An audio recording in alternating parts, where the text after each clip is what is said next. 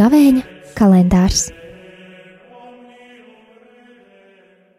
13. marts, piektdiena.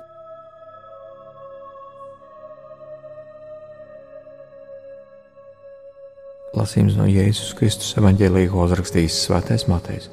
Tajā laikā Jēzus sacīja augstajiem priesteriem un tautas vecākajiem: noklausieties citu līdzību.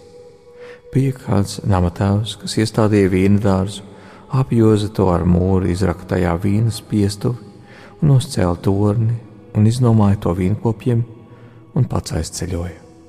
Bet, kad tuvojās ražas laiks, viņš sūtīja pie vīnkopiem savus kalpus, lai saņemtu augļus. Bet vīnkopi sagrābuši viņa kalpus, vienu sasita, citu nogalināja, citu nomētāja akmeņiem. Tad viņš atkal sūtīja citus kalpus, bet viņi ar tiem izrīkojās tāpat. Beidzot viņš sūtīja pie viņiem savu dēlu, sacīdams: no mana dēla gan viņi kaunēsies. Bet vīnkopi, ieraudzījuši dēlu, runāja savā starpā, sacīdami: šis ir mantinieks, nāciet nogalināsim viņu, un mums piederēs viņa mantojums. Un viņi tos sagrāba, izmet ārā no vīna dārza un nogalināja. Kad no vīna dārza saimnieks pārnāks, ko gan viņš darīs ar šiem vīnkopiem? Augstie priesteri Jēzum atbildēja: ļaundars viņš bez žēlastības pazudinās un vīna dārzu iznomās citiem vīnkopiem, kas viņiem atdos augļus savā laikā. Jēzus viņiem sacīja: vai jūs nekad neesat lasījuši rakstos: akmens, ko namdari atmeta, ir kļuvis par stūrakmeni, un tas ir brīnums mūsu acīs? Tādēļ es jums saku, ka Dieva valstība no jums tiks atņemta un atdota tautai, kas nes tās augļus. Un, kad augstie priesteri un farizēji dzirdēja viņa līdzības, tie saprata, ka Jēzus runāja par viņiem. Un tie tīkoja viņu apcietināt, bet baidījās no ļaudīm, jo tie viņu uzskatīja par pravieti. Tie ir Svētā Evaņģēlija vārdi.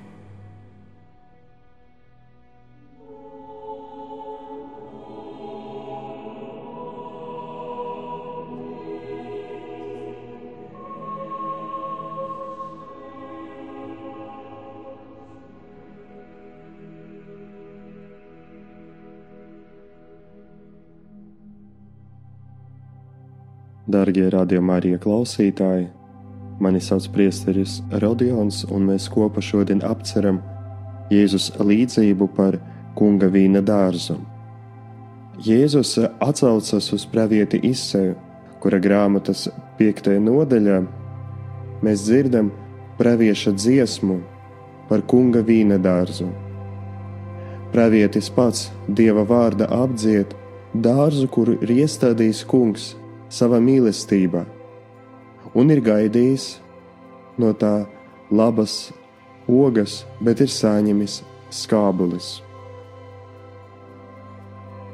Isaiss noslēdz savu kunga mīlestības dziesmu par viņa dārzu ar vārdiem: kunga vīna dārs ir viņa tauta.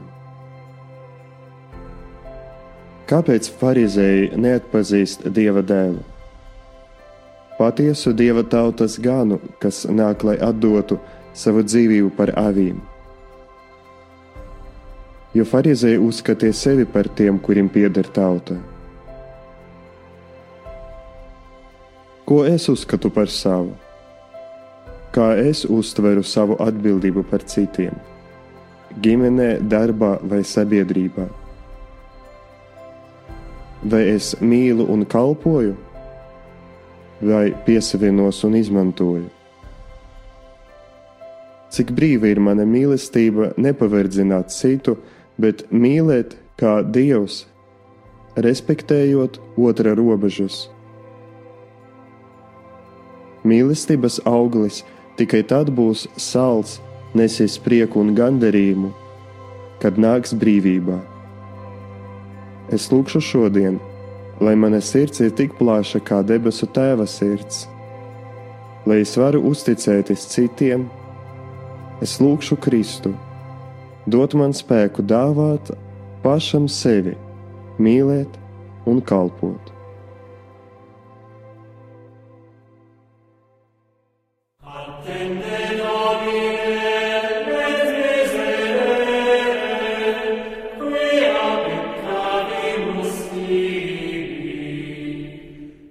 Gavēņa kalendārs.